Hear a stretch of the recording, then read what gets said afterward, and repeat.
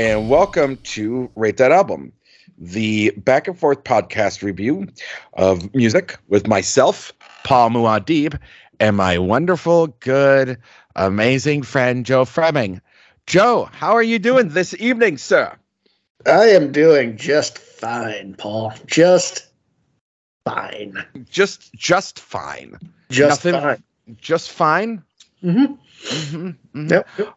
I want you to picture this. There was a time where one way or another, people were hanging on the telephone saying, will anything happen with their Sunday girl, Joe? Telephones. I know, right? You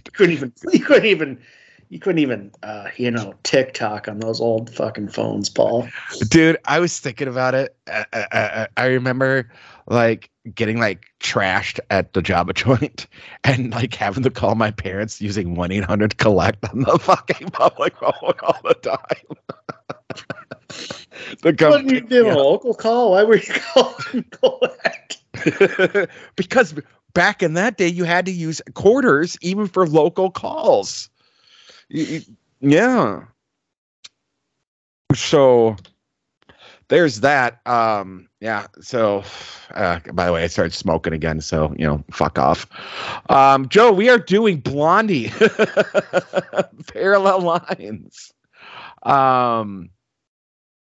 What is your, I'll get into it, but what did you know, of growing up in the 80s about Blondie? Like, what was your introduction to Blondie? I think probably Heart of Glass. That was just like the big song of theirs. I always thought they were a disco band because of that. Uh-huh. And so like in my early 20s, I bought Parallel Lines when I was working at CD Warehouse, and I was like, this album's really good. I think I may have misjudged Blondie. Because like this is a good new wave synth rock album that just happens to have one disco song on it. Pretty much. And they ran with this disco song, by the way. And we'll actually get to that. I'll explain that. So, yeah, I think Heart of Glass, but not because I listened to it, because my that wasn't on the radio that my parents were listening to. That wasn't their style of music. It's because of all those, like, back in the 80s and 90s, there was all those compilation albums that record companies were putting out. And I remember seeing Blondie, Heart of Glass with like the fucking, all the different labels of the songs, and seeing a picture of Deborah Harry.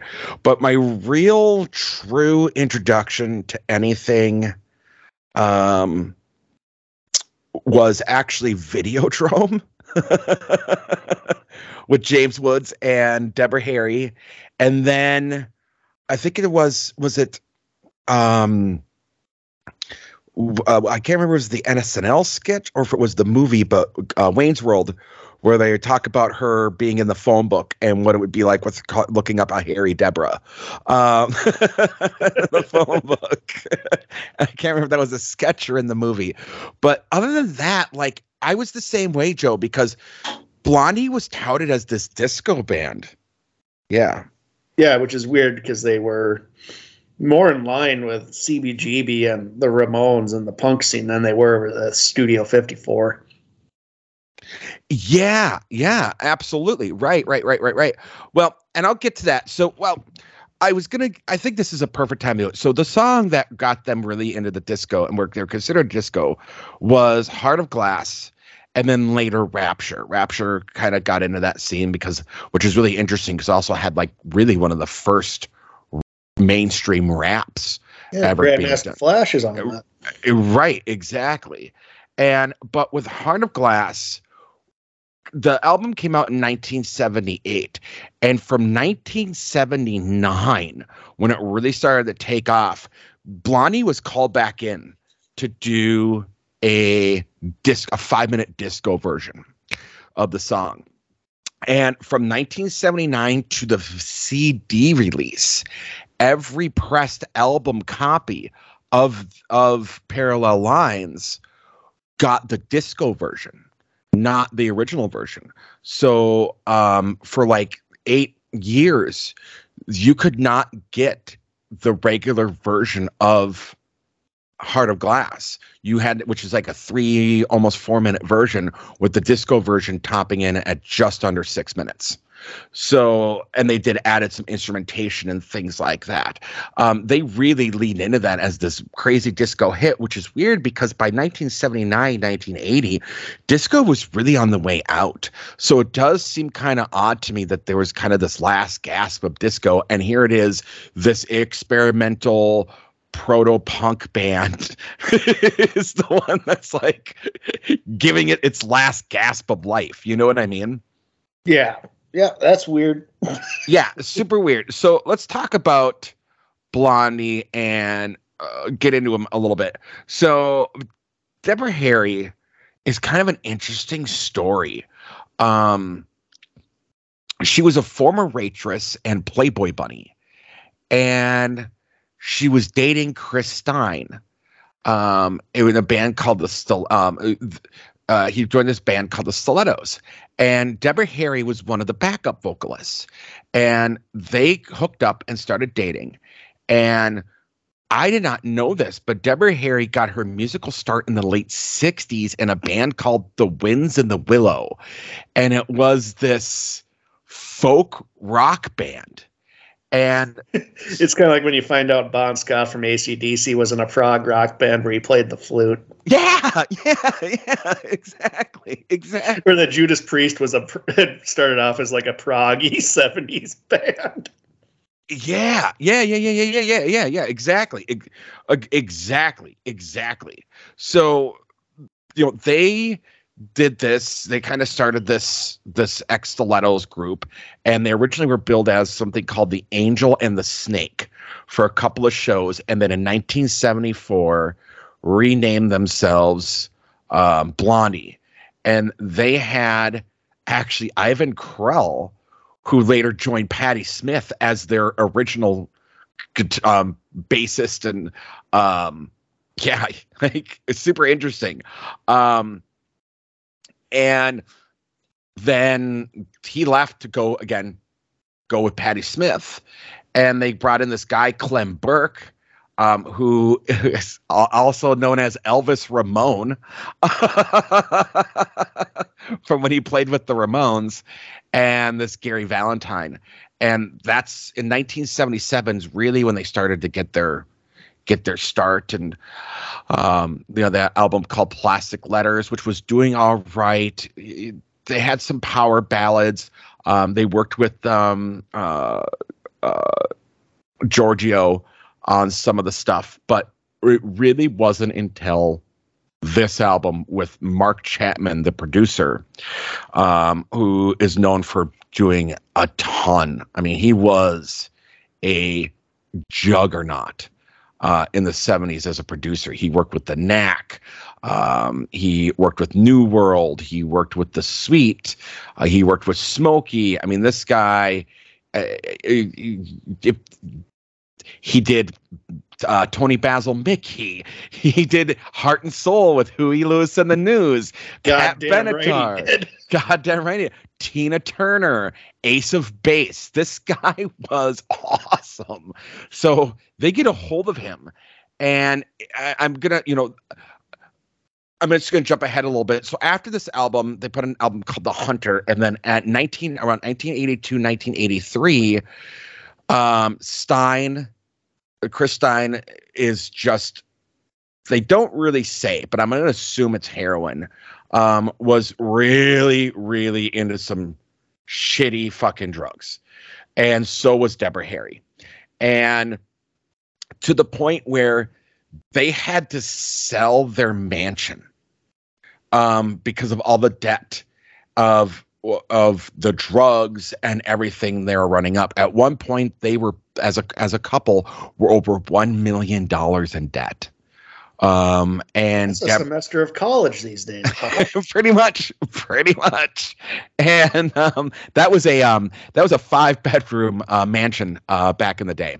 But that's how far gone they were. I mean, and again, you got to talk about, they had a bunch of hits. Debbie was in movies like Polyester and Videodrome, But all this shit, they were just so far in the drugs. So they ended up splitting up. And that's broke up the band. And it wasn't until 1997 that communication started to happen again. And they kind of did their way. And like a lot of bands are doing now. Now they're kind of a touring band and doing whatever. But with this album in particular, what's really fascinating is Deborah Harry and Mark Chapman did not get along. She was Mike Chapman, excuse me. I was gonna say, did he get so upset he shoot John Lennon? Yeah, pretty much. No, but they fought a lot, and kudos to him, because he really went into it. And he talked about it where he's like, it was horrible when they first started rehearsing. And he's like, they didn't realize what they had for hits. And, you know, he's like, look, you guys are making a great record. You do whatever you got to do. So there was points where Deborah Harry he cited her. He's very polite. He's like, she was very moody and highly emotional person. And she would disappear in the bathroom for hours, bawling and crying, and was, you know, finding out later it was a lot of drug use and that type of thing. Yeah, I was gonna say, I think his sexism overshadowed the fact that she was just going in the bathroom to spoon coke up her nose. Pretty much for hours on end. But besides the sexism, he just realized like he was really able to read her, and as a producer was like, I knew when to give her space. And he's like, and honestly, he said what was really cool was some of the best songs would be, I'd be like, hey, you ready to record? And she'd be writing down, finishing the lyrics and being like, yep, give me 1 second. And 5 minutes later, she'd get up there and had just these lyrics made for these songs and things like that. And he's like, it was just magic. So that's what they did with this one. And what's also fascinating is not only was he fighting with Blondie, he was fighting with Chrysalis, the record company. They were on the edge of saying, this album is terrible. We're going to completely redo it with a different producer. And he had to get on the phone with them as he was leaving, like as he got back off his plane, and convincing the studio that he was going to do a few things and they were going to have an absolute massive album on their hands. And the whole time the record company was going, I don't think you did it, man. We really don't think this is going to go anywhere. We don't really like some of the things that you did on here. And he really had to convince the labels to do it. And he's like, just, you know what, let's put out a couple singles and see what people say. And that was the compromise. And boom, Parallel Lines blew up. Well, you got to remember, this was the time when music was changing. And so Blondie's up there with these art school kids and dropouts and whatever hanging out at CBGB. So you have television, you have Patti Smith Band, you have the Ramones, you have Blondie, you have Talking Heads, and these labels had no idea what to do with these bands. It was like you know, like with the 60s, they had no idea how to deal with a lot of this shit, because labels were run by old dudes who didn't care. Right. And again, as you brought up, and we'll talk about this when we get into it, is this album, I could see there is so many genres going on. And sometimes it's not even in just one song. I mean, it's not even across the album. It's in one song. It goes from like a weird proto-punk intro to a 60s, 70s standard pop rock song, but with this weird instrumentation. There's some really fascinating work on this album. And again, people would not know it.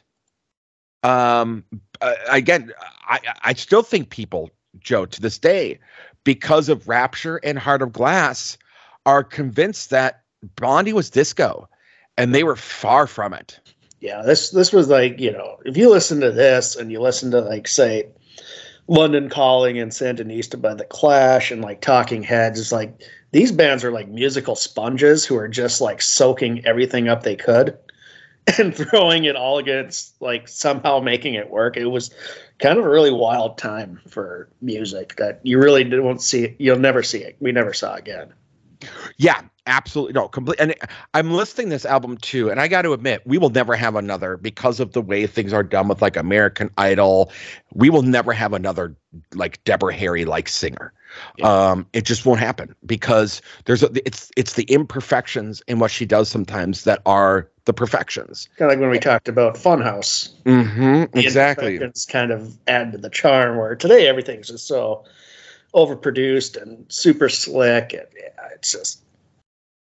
it's tough to make this kind of stuff. I mean, I tried listening to like some newer music recently, and it was just so glopped with production. Like I had to turn it off. I was just like, this is just studio made. Like it sounds like, sounds good, but it just felt just like a creation in a studio by a bunch of people and that were just trying to make a hit. It was pretty gross. Mm-hmm. Mm-hmm. Well, Joe, should we just jump into it with Hanging on the Telephone? Yeah, because it starts off with a banger. There's back-to-back bangers, let's just say. Yeah, it's back-to-back bangers, 100%. So that's what I have right here. Hang on a Telephone, total banger, super smart, strong start of an album. Yeah. I mean, again, you have to understand back in the day, kids, what phones were. But, this is obviously, I mean... Yeah, people weren't answering the phone. It meant they weren't home. Yep.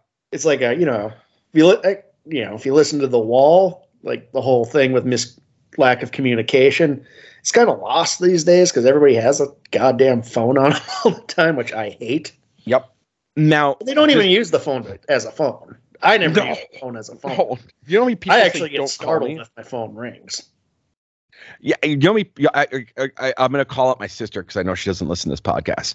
She refuses. You put your sister in the blast zone. Yeah, I'm going to put my sister in the blast zone. Blast zone. So no, she's one of those people where she's like, she'll shoot me a text and be like, "Hey, ask me a question," and then don't call me. Just respond by text when you can. And I'm like, man, what the fuck? Like, why are you paying? Like, what the fuck? Yeah, I know so many people that won't even answer their phone anymore. Now, what's interesting about this song is a cover by a band called The Nerves. And a lot of people don't even know that it's a cover. But what really got attention for this one was the fact that it was Deborah Harry. It's a female being incredibly sexual on the phone, which in 1978, which by nowadays it's nothing compared to WAP, but in 1978, this was scandalous. This was absolutely scandalous to hear a song of a woman saying on the phone, "I heard your mother. Now she's going out the door. Did she go to work or just to the store? All those things she said, I told you to ignore." Like inviting fucking, like trying to set up a sexual, like when are we going to meet, or doing phone sex and having the woman be the one initiating it. Totally. This was a big deal. It really was. Yeah, it's wild just how backward everything was just a few years before we were even born. So, I will say that. So funny thing, I was having a hard time. We talked a little bit before the podcast, but I was having a hard time finding stuff to sleep. My insomnia for personal reasons has been through the fucking roof. And I watched Meatballs because it was on. I was like, oh, Meatballs. I love this movie as a kid. It just doesn't matter. It just doesn't matter. Joe, holy fuck. Like there's so much in that movie that's problematic. You know what, Paul? I'm starting to say, I think I like problematic movies. I think I do too, but there's a scene in it where I was like... We were talking about Porky's before, and it's infamous for its very... its most well-known scene is probably one of the most problematic things you'll ever see. Are we talking about the dick grabbing scene or yeah. Of course I'm talking about that. Dude, the aftermath of that scene is brilliant.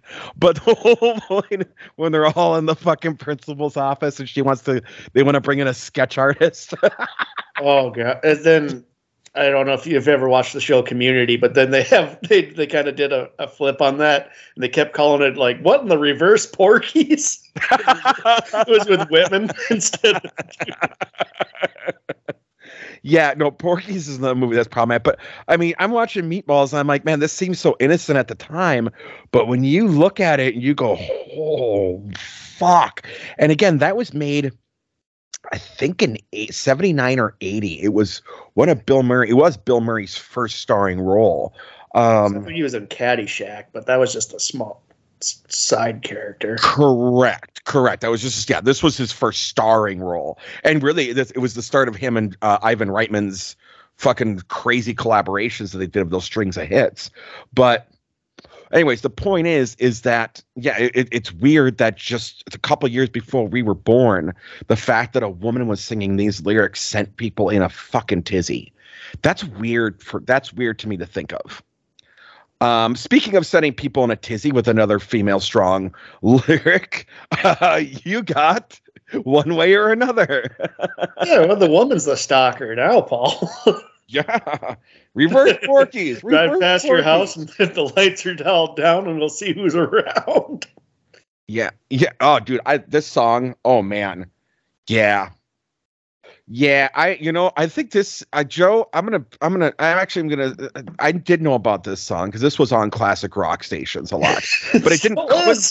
It still is, but it didn't click with me that it was Blondie, right? Because again, you think Heart of Glass, you don't think Blondie. It's a very aggressive rocking song, yeah. Rocking, I'm my dad now. Yep. Hey, we did the thing that's on some Dad rocking Rock. Music. Well, that was some rocking music. By Iron Butterfly. Iron Butterfly in the Garden of Eden. Funny story about that song, but that's neither here nor there. It was really supposed to be in the Garden of Eden, but he was so trashed in the studio that he couldn't say it. So they left it. And their bass player mysteriously vanished. Weird, right? Have you ever? That's the whole conspiracy theory about that. Tell me the conspiracy theory. I well, he was like a. I'll talk about it because I don't have all the facts, but I remember he was like a contractor or something. He had something to do with the government after he was in Iron Butterfly, and he just mysteriously vanished one day. Really? Under suspicious circumstances. Oh my god. Google it, it'll probably pop up. Yeah, absolutely. That's crazy. Now I got a rabbit hole to look at when we're done here. I'm laying in bed. So another really strong soccer song. And I got to admit, Joe, like I think this song as a young male really gave me maybe the wrong like I started going after the wrong women. Like I want a woman that's gonna sing a song like this. Like this is love. Yeah. And I think it set me on a really bad trajectory of really same here, pal.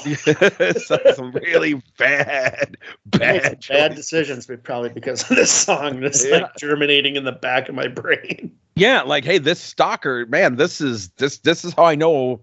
This is how I know a woman. This is how I know she loves me, Paul. Yes, this is how I know she loves me. Whoops. But yeah, no, this song is an absolute banger. Really great way of going. Next, we get Picture This. Joe, what was your thoughts on Picture This? Yeah, it switches it up. It's kind of a slower song. Let me see my notes. Yeah, I liked it. It was kind of it slows the pace down. It's a little different, but it's not the left turns that I like. So I don't know. It kind of felt fillerish for me. It did. Yes. They have some left turns coming where I'm just like, it starts where I'm like, oh no, and then I'm like, whoa, wait a second. Oh boy. I will say, one doesn't take left turns. It almost feels like Proto Sunday Girl. It does feel like Proto Sunday Girl. Absolutely, it does. Now, I will say though, there is a theme going on in this album, and Blondie, Deborah Harry, is horny. I mean, it's all because of the cocaine. It's the I will forever pronounce it as Dewey Cox, man. The cocaine. Yep, absolutely. I mean, I really do think that had a lot to do with it. But yeah, no, Deborah Harry was horny. Yeah, she's like Peter Steele horny on this album. All I want is a room with a view, a sight worth seeing, a vision of you. All I want is a room with a view. I will give you my finest hour, the one I spent watching you shower. I will give you my finest hour. Oh yeah, like holy fuck! All right. Yeah, I'd be weirded out if somebody watched me shower. Honestly, I don't know. I've been there once or 5 times. Anyways, the point is that it's a good song. It switches it up a little bit. It has some really good, strong pop sensibility with a little bit of that kind of proto. I don't want to say proto punk. It's more proto pop punk because this has a lot more sensibilities. It's new wave. Yeah, it's kind of like I used to not like it, but it's probably the better way to separate it from like Ramones. Yes. So, like these bands from the Ramones and G.G. Allen and shit. Like, it's it's slicker. It still has that punk mentality, but it's very just new wave. I'll just call it new wave. It's it is. It is. Again, it feels like proto Sunday Girl without the catchier hook. Sure. Absolutely. It's fine. I like it. I'm not saying I hate it, but I just, it feels like it weird to have this and Sunday Girl on the same album to me. Or at least just call it part 1 or 2. Pull the black flag. Absolutely. But I don't. Okay, and here's why I get uncomfortable calling it new wave, because now we're going to get the fade away and radiate. What the fuck? This is one of the left turns I love. I love this album, by the way. I love it, but fade away and radiate, I fucking love. It starts like I'm just like, oh no, because it's like that baby girl.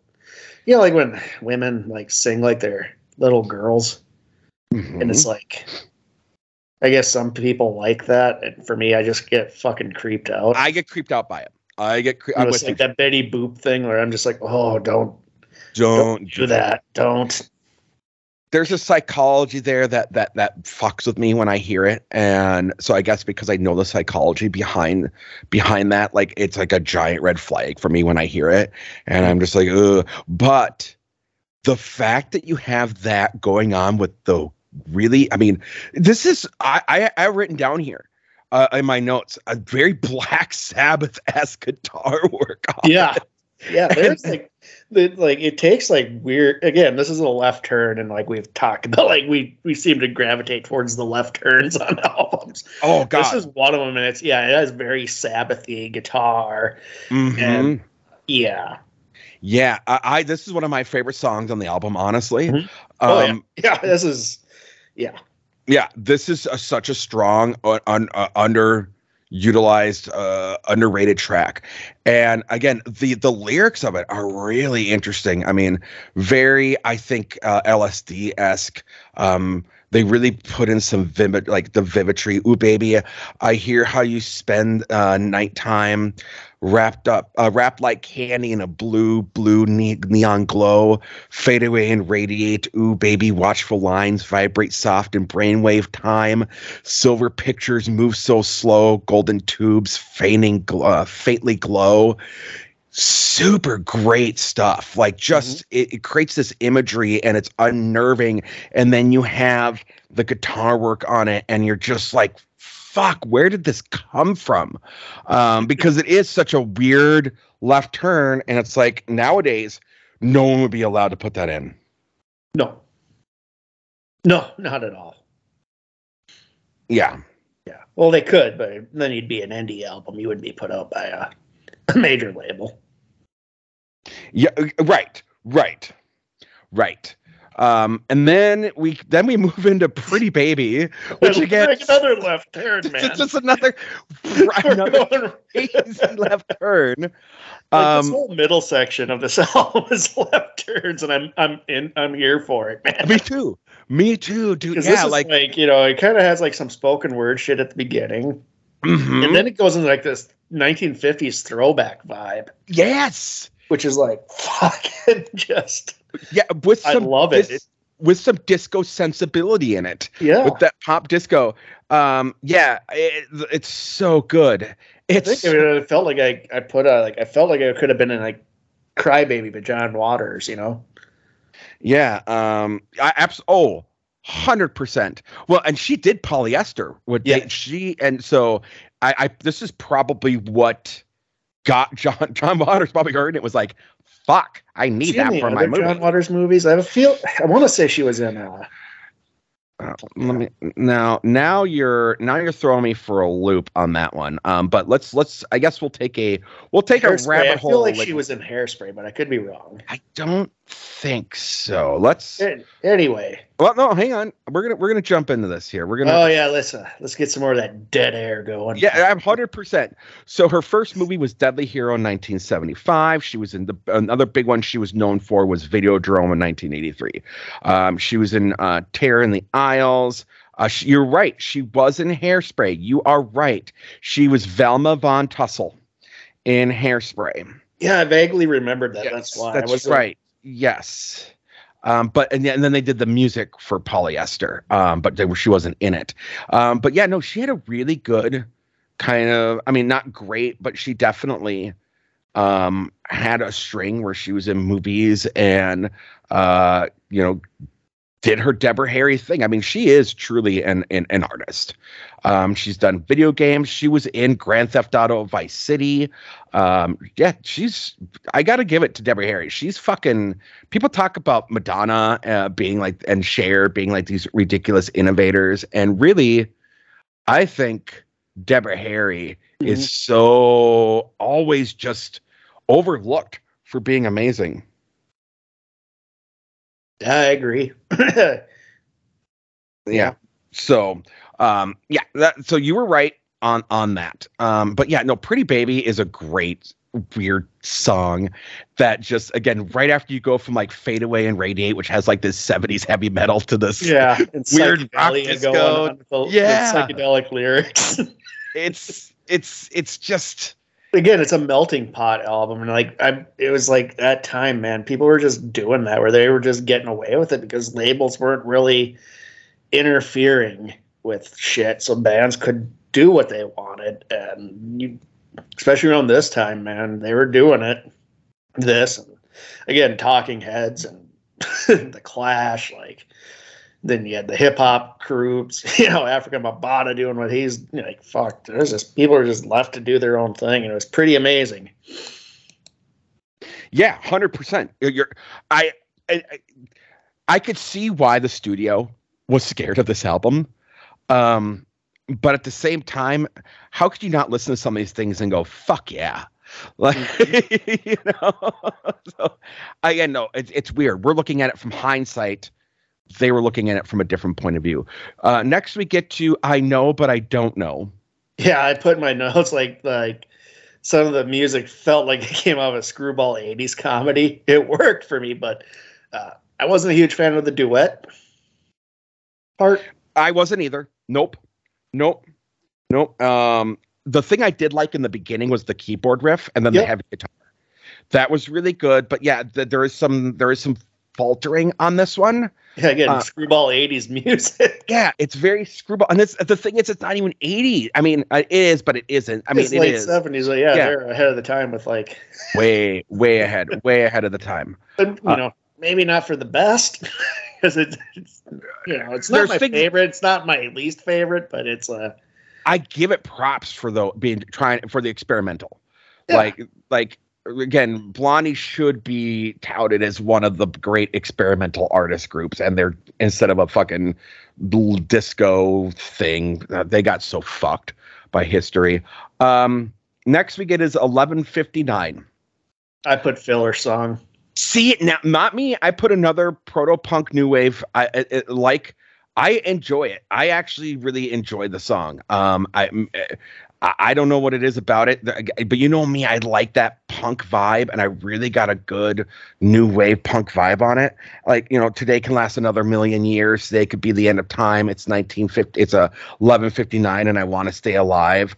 Let's take the highway down like a rocket to the ocean. I don't know. There's things about it that I really enjoyed. But I could see where you would think that's filler as well. But for me, I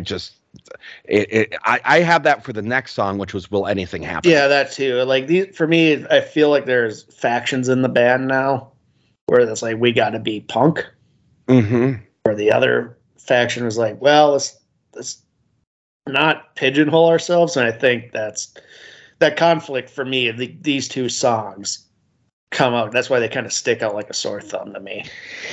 Yeah. This one is not like I dislike them, but they just feel like filler. And the worst.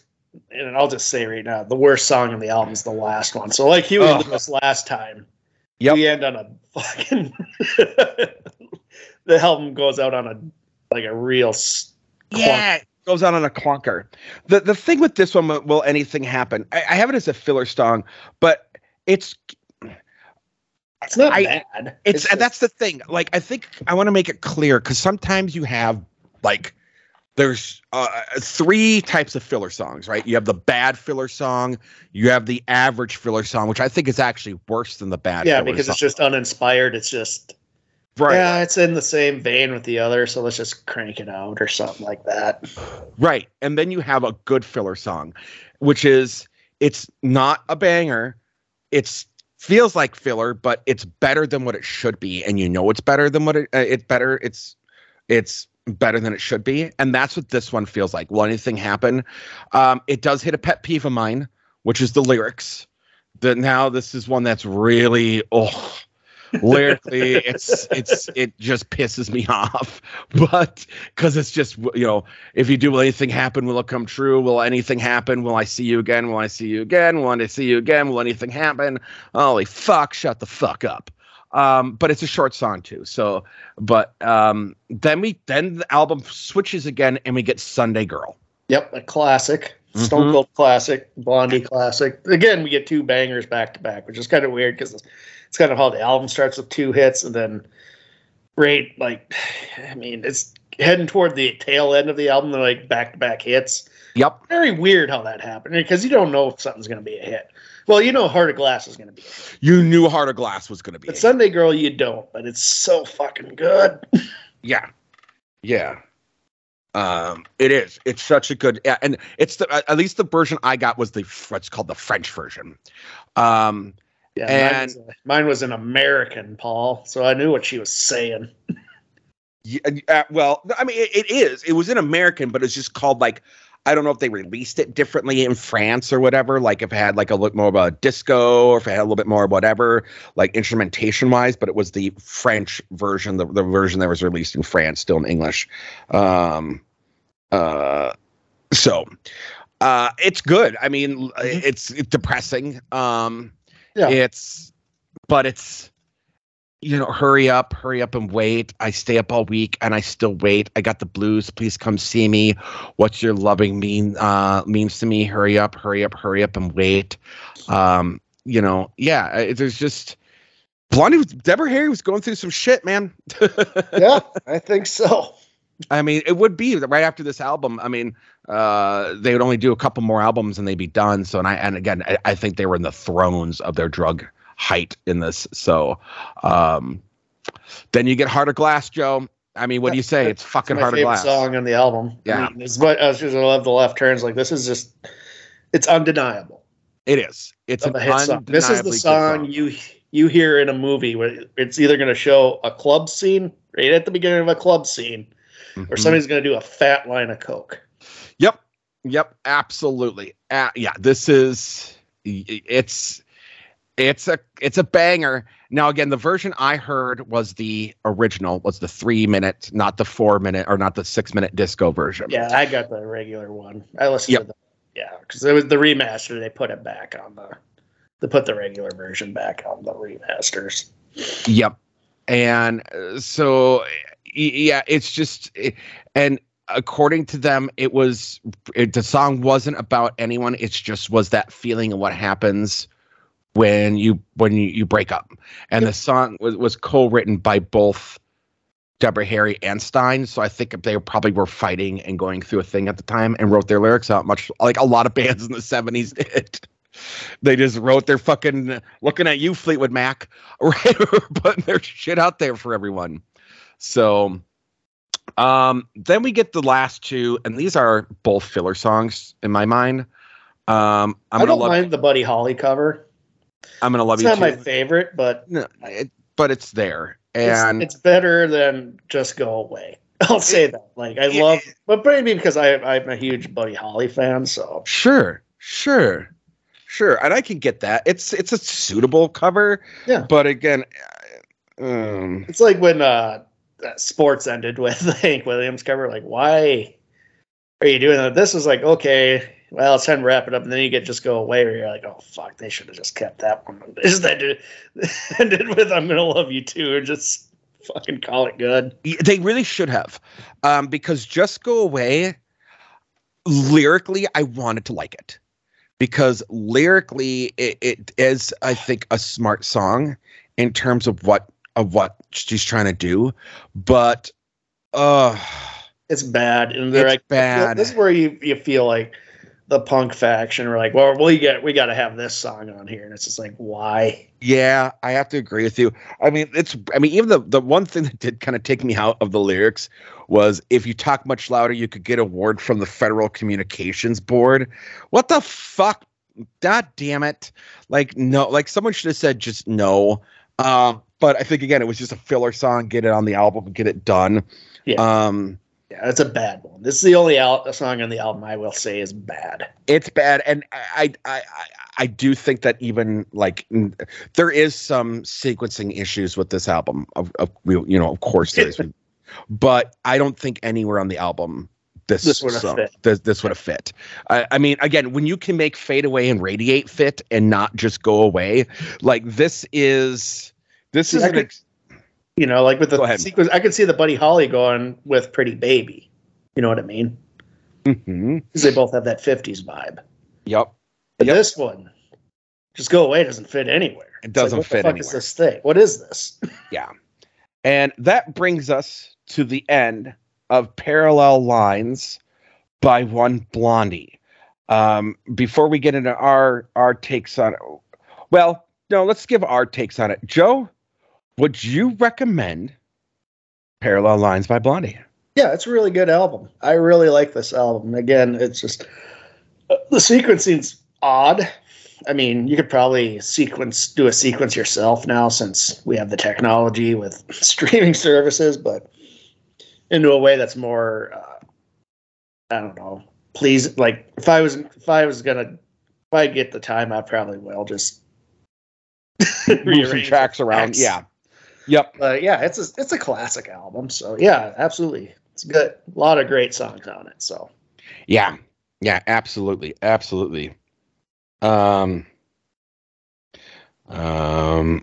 Yeah, I agree. I have to completely recommend it. There's just banger after. I mean, we went from doing Huey Lewis greatest hits album. This is essentially a greatest hits album. Well, it has four of their hits on it. Like, yeah, this album. Yeah, it's one of those albums. Yeah, like Huey Lewis. This, like, Nevermind by Nirvana, like 10 by Pearl Jam. Like it has all the hits on them, Yes, completely agree with you. And the critics would agree with us as well. This album fucking charted like nobody's goddamn business. It was number 2 in the weekly charts in Australia, number 1 in the UK, number 6 in the US, number 2 in Canada, 7 in Dutch, 11 in Finland, 9 in Germany, Italian, New Zealand, Norwegian. I mean, this was fucking everywhere. This absolutely blew the fuck up. And it was on the charts from 1978 to 1980. And it was still on the fucking charts for fucking 2 years. All Music 5-star, Blender 5-star, Pitchfork 9.7, Q Magazine 4 out of 5, Rolling Stone Magazine 4 out of 5, Slant Magazine 4 out of 5. There wasn't a lot of hate on the album. However, the Village Voice in 1978 said that Blondie still could not write a perfect hit single. The record was an improvement over their second outing, Plastic Letters. Years later, he wrote for Blender that it was the perfect album of 1978. Like Village Voices. Yeah. You're a little wrong there. Those kind of thing. Publications were way up their own asses. 100%. And we all know journalism's dead at this point anyway, so whatever. No, I'm kidding, Joe. But it was just it when it comes to critics, I think especially, you always have those outliers that get sucked up in their own ass and want to be the contrarian, and hopefully that they get the people from it, right? And that's what I think this Robert was doing in 78. He was trying to be, because he's the only one. Everyone else was like, holy fuck, this is power pop, this is new wave, this is disco. What the fuck did these guys do? And this is the only voice out there like, I think it sucked. This was not a good album. Yeah, absolutely. This is Blondie's biggest album. And to the point where there has been so many remasters and so many re-editions, because this is just a moneymaker of an album, to the point where one of the remasters has live tracks of them doing covers of like Bang a Gong from T-Rex. I guess that was a staple of what they would do live at one point, was Bang a Gong by fucking T-Rex.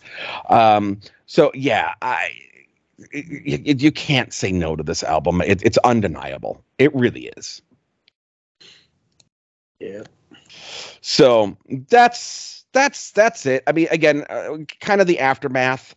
I got into it a little bit, but they put out an album called The Hunter, and it didn't really do very well. And again, at that point, both Deborah Harry's and Chris Stein's drug use and relationship was at just a complete breaking point. Deborah would go on to do some solo music, would never really get to that height. Chrysalis would get bought by EMI Records. And as I said, they put out a bunch of compilations because it was easy cash grab, because this album is just such a fucking banger. In 1997, they would work things out, although there is a notorious, and I don't know if you remember this show, when they were inducted into the Rock and Roll Hall of Fame, and they actually fought on stage. I don't remember that. So a couple of the members were like they've kind of had people come in and out of the band over time. And when they were brought in to do in March 2009, Shirley Manson of Garbage was the one that actually inducted them. And 7 members were invited to the ceremony, and 2 other former members showed up, and during the live broadcast started from the fucking floor, because they were going to perform that night. We're like, hey, we want to perform with you guys. We want to be. And Deborah Harry was like, what the fuck are you doing here? No. And it became like this. It was a thing for a little while. It was a big deal in 2006 because it was such a contentious moment in the Rock and Roll Hall of Fame. Yeah. Mm-hmm. I mean, we wouldn't see something like that until fucking Big Baby Jesus with ODB. So there you go. That's Blondie, and they're still, I think every one of the members is still alive and doing things. They're all fucking ultra talented. Yeah, Chris Stein's like he has a lot of great photos from the scene, from the like CBGB and stuff. Like he has like a book of like photography from that era. So really interesting stuff. Yeah. Yeah. I think it's I got to get into it. Like I said, I know a little bit about it and things like that. But I as I messaged you when we started doing this, I'm like, we really got to talk about how Blondie was not a fucking disco band, like and just how experimental they really were, and how that got lost in the annals of history. Yeah. So there we go. Yep. Joe, anything else you want to bring up about the Blondie? Nope. All right, Joe. Plugs, buddy. Yeah, we just released the 2 Crank reviews. We're going to do a short hiatus, and we'll come back with Hudson Hawk. Nice. Which it's going to be kind of hard now because it just came out, well, as we're recording it today, that Bruce Willis has full. I know. Dementia, so. Yeah, I don't think he's got much longer. Yeah. That's really sad. And Hudson Hawk, oh man, that was a rough movie. I remember my mom renting that and not shutting it off like halfway through. I think my dad saw it in the theater and he was just angry. He said it was like one of the worst movies he ever saw. Yeah, no, my mom turned out like my mom was angry that they rented it. Yeah, she was pissed that she spent like the $3 to rent it. I couldn't imagine going to pay to see it in the theater. Yeah. How about you, Paul? You got any plugs before I let you know about our next pick? I am. I'll hold on. Delaying it's not going to make it any better, Paul. No. I am working on a conspiracy theory podcast that will be coming from a different point of view than like. We're going to discuss all the, like, I want to look at it and be like, what the fuck is driving people to think this way? It's kind of a take on it. Not like we're going to dive into conspiracy theories and give them credence. This is very much what the fuck? And I'm not talking like your standard ones. Like I'm really looking at some like really crazy ones over the history of time, not just modern day ones of like one of the things I've been researching is breatharians, people who don't believe in eating or drinking. It's like a cult that all they can do is breathe because we need to be with nature and we can't eat or drink anything. And of course they all died out. Got a long life, you know. Survival rate for that's got to be through the roof. Yeah. Yep. Yeah. It was good. It was good. It was up there with the Quakers. They succeeded. Yeah. I don't know when that's going to happen. But it is something that I've been writing out and putting effort into. So that's that, Joe. And yeah, and I'll have some other stuff maybe next week that I'll discuss when we get there. But speaking of next week, Joe, yeah, what are we doing, sir? Oh, Paul, we've had a good run here. Son of a bitch. So I went and did some more research, and I peppered out the wheel of shit for had some more stuff for you to pick for us. So, Paul, we're going to the wheel of shit. You have an option between 1 and 14.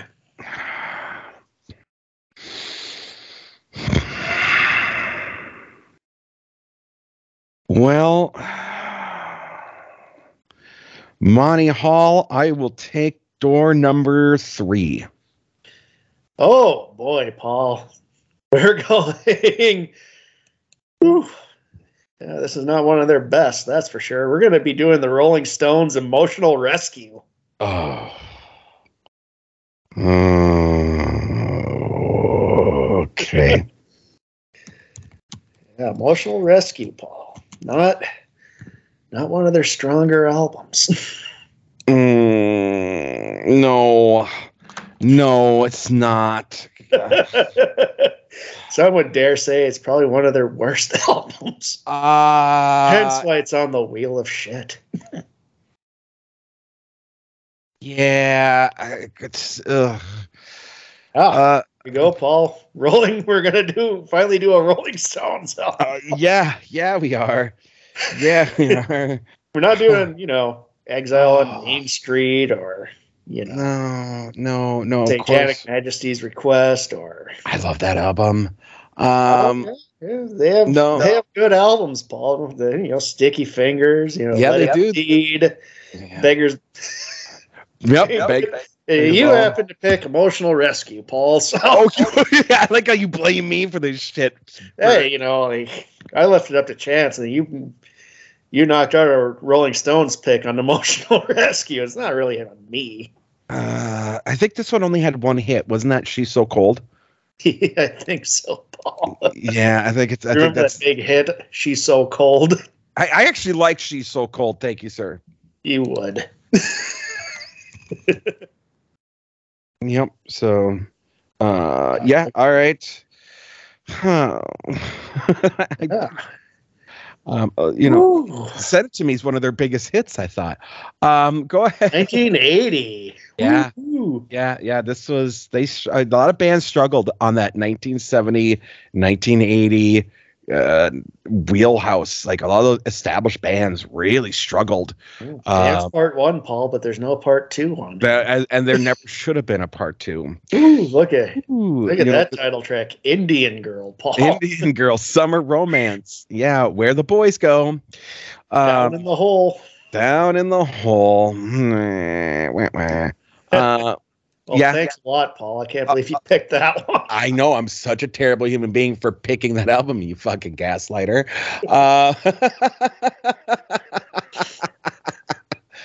Oh, Joe, real quick, UFOs. I want to report on that because by the time this comes out, we might know that there's aliens.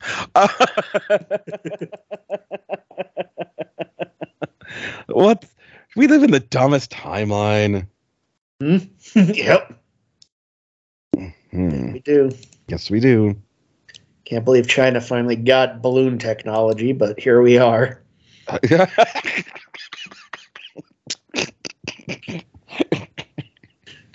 Well, maybe it would explain the exploding batteries on our phones. Exploding batteries, weather balloons. Next thing you know, North Korea will have the ability to launch a rocket farther than 15 feet. What kind of world do we live in? Dumbest timeline. Maybe those fuckers in Australia will finally start something other than a fucking penal colony. All right, Joe. I'm burnt. Do you got anything else you want to discuss? Nope. You want to take us out?